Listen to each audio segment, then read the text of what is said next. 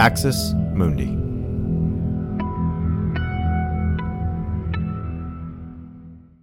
You're listening to an Irreverent podcast. Visit irreverent.fm for more content from our amazing lineup of creators. Hello, friends. Before we jump in today, I wanted to say thank you to all of you for your support, all of our patrons and people who reach out to us. We are immensely grateful, and you definitely make this show go. In the new year, we're looking forward to continuing the show and doing it 3 times a week, but we're basically in a place where we need to continue to raise revenue and raise money in order to do that.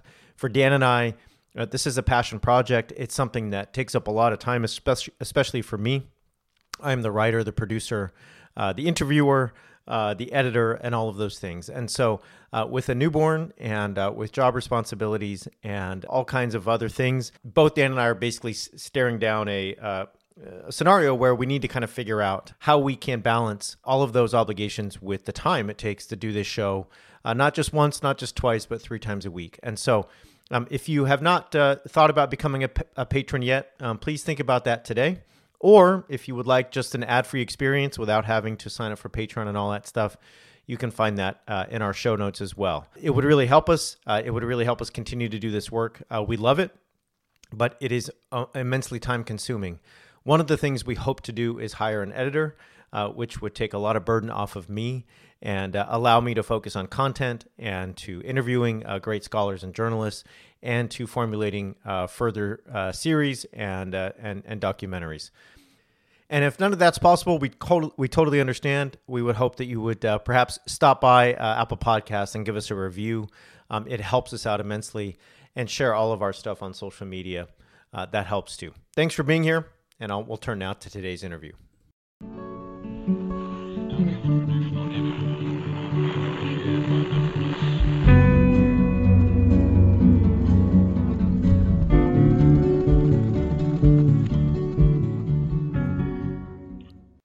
Welcome to Straight White American Jesus. My name is Brad Onishi, faculty at the University of San Francisco. Sorry, y'all. It's been a long week. I'm tired. Forgot where I work, I guess. Our show's hosted in partnership with the CAP Center, UCSB, and I'm here today joined by Mark Fugate, who is a historical theologian, pastor, professor at various places, including Missouri State University, teaches widely philosophy, religion, theology, and so on. And we're going to talk about some great research you've done and a paper you just gave at the annual meeting of the American Academy of Religion on a vaccine movement, or I should say an anti-vaccine movement in evangelical and conservative Christian circles that's been building for a long time. So let me just stop and say, Mark, thanks for joining me. You bet. Thanks for having me. We're recording here sort of in the run-up to Christmas and the holidays. And so, friends, we've had a bunch of schedules and reschedules and mini calamities and other things. So Mark has graciously sort of hung in there with all of the different times we were trying to make all this happen. So, all right. So I need to start by saying this, Mark. Your paper made me eat crow, and that is because I grew up in what you call in your paper a name brand evangelical church, and I didn't hear from my pulpit, and I didn't hear from the radio and other places a kind of anti-vaccine sentiment. Now, that doesn't mean there weren't people in the pews next to me who had an anti-vaccine sentiment, but my experience was not one where I ever heard a teacher or a preacher tell me, hey, that measles vaccine is from Satan, or if you go to the doctor, you need to be careful about what they give you. And so there have been several times on the show when I have said, hey, this opposition to the COVID vaccine on the part of evangelicals and other conservative Christians is seemingly new, or at least it's just kind of coming out of the current political context rather than a kind of long tradition of anti-vaccine teachings. Reading your work made me realize I think I came to that conclusion way too quickly and way too blithely. And so what you've done in your paper is really provide us a kind of, unfortunately, a buffet of anti-vaccine sources that developed over the last half century. And wonder if we can just go through those. Does that make sense to you? I mean, do you feel like when you present this kind of work, other people have the kind of reaction I had?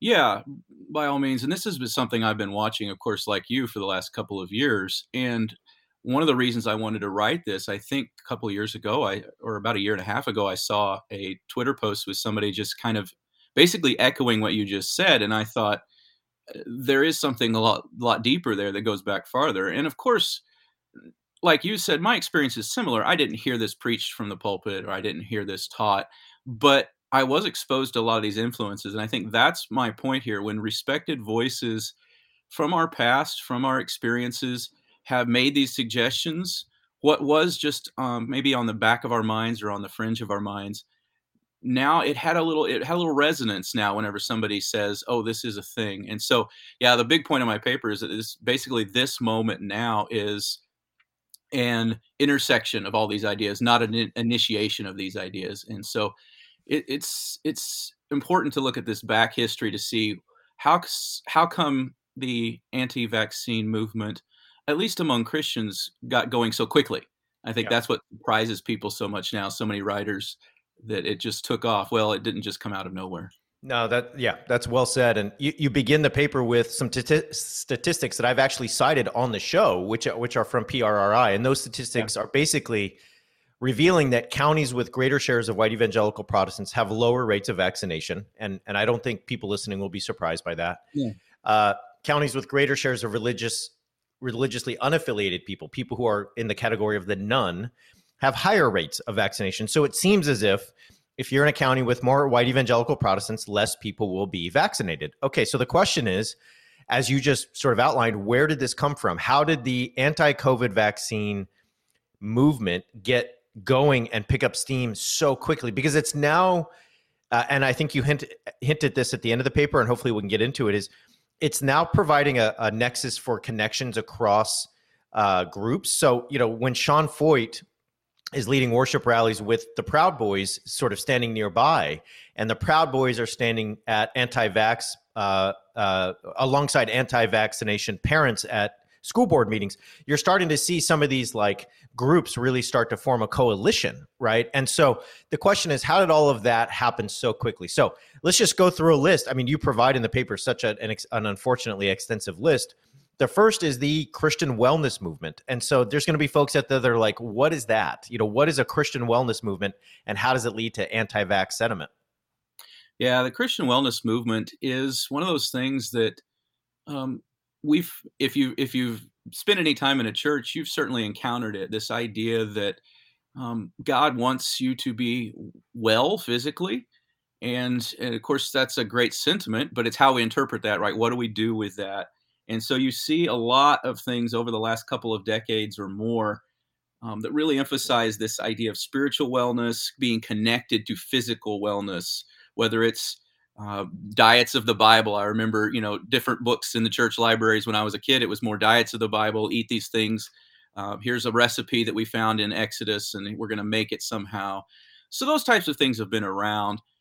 You see it a little bit more now in the last, before COVID, but in the last while, where people are really extrapolating wellness ideas directly from verses. I think in the paper I quote one Bible study leader online who interprets a verse from Isaiah that in one translation says, "My people will live as long as trees," and she then takes that and says, "God wants us to live long," and so then she thus is able to open doors to all these different wellness ideas. And I think that's the notion that we're really seeing. Um, we're also seeing this push to alternative medicines, this desire to find some secret knowledge, something more than what a doctor will tell us. And a lot of sources have been talking about this for years, that doctors that deal with Christians need to be aware of alternative therapies, because chances are Christians are going to have heard about these, and so they'll need to be able to respond to those alternative treatment ideas. And of course, this goes into a lot with vaccines over the last few years, specifically with parents, and this biblical notion that the parents know best, which is a great idea to emphasize personal responsibility, but it also then carries this potentially harmful thing when it goes into the parent knows better than the doctor. And we see a lot of that in writings coming up to this moment. And it's really strange to read a lot of books by doctors and a lot of articles by doctors in the years prior to COVID, because they read almost like prophecy in the fact that they're saying, hey, this is a problem, this is a trend, and now we're seeing it happen on a much bigger scale when the stakes are a lot higher. And I think that's the most profound difference now. We always shrugged our shoulders before when there'd be a measles outbreak or something, and it would be isolated. And of course, COVID didn't go away. Thanks for listening to this free preview of our Swag episode. In order to get access to the full episode and so much more, become a Straight White American Jesus premium subscriber by clicking the link in the show notes. It'll take you like 2 clicks, I promise. In addition to getting access to this episode, you'll have access to the entire Swag archive, over 550 episodes. You'll also get an extra episode every month, ad-free listening, Discord access, and so much more. All that for less than $6 a month, and it helps us keep our flag up and continue to safeguard democracy from religious nationalism, extremism, and rising authoritarianism. Check it out. It's not hard, I promise.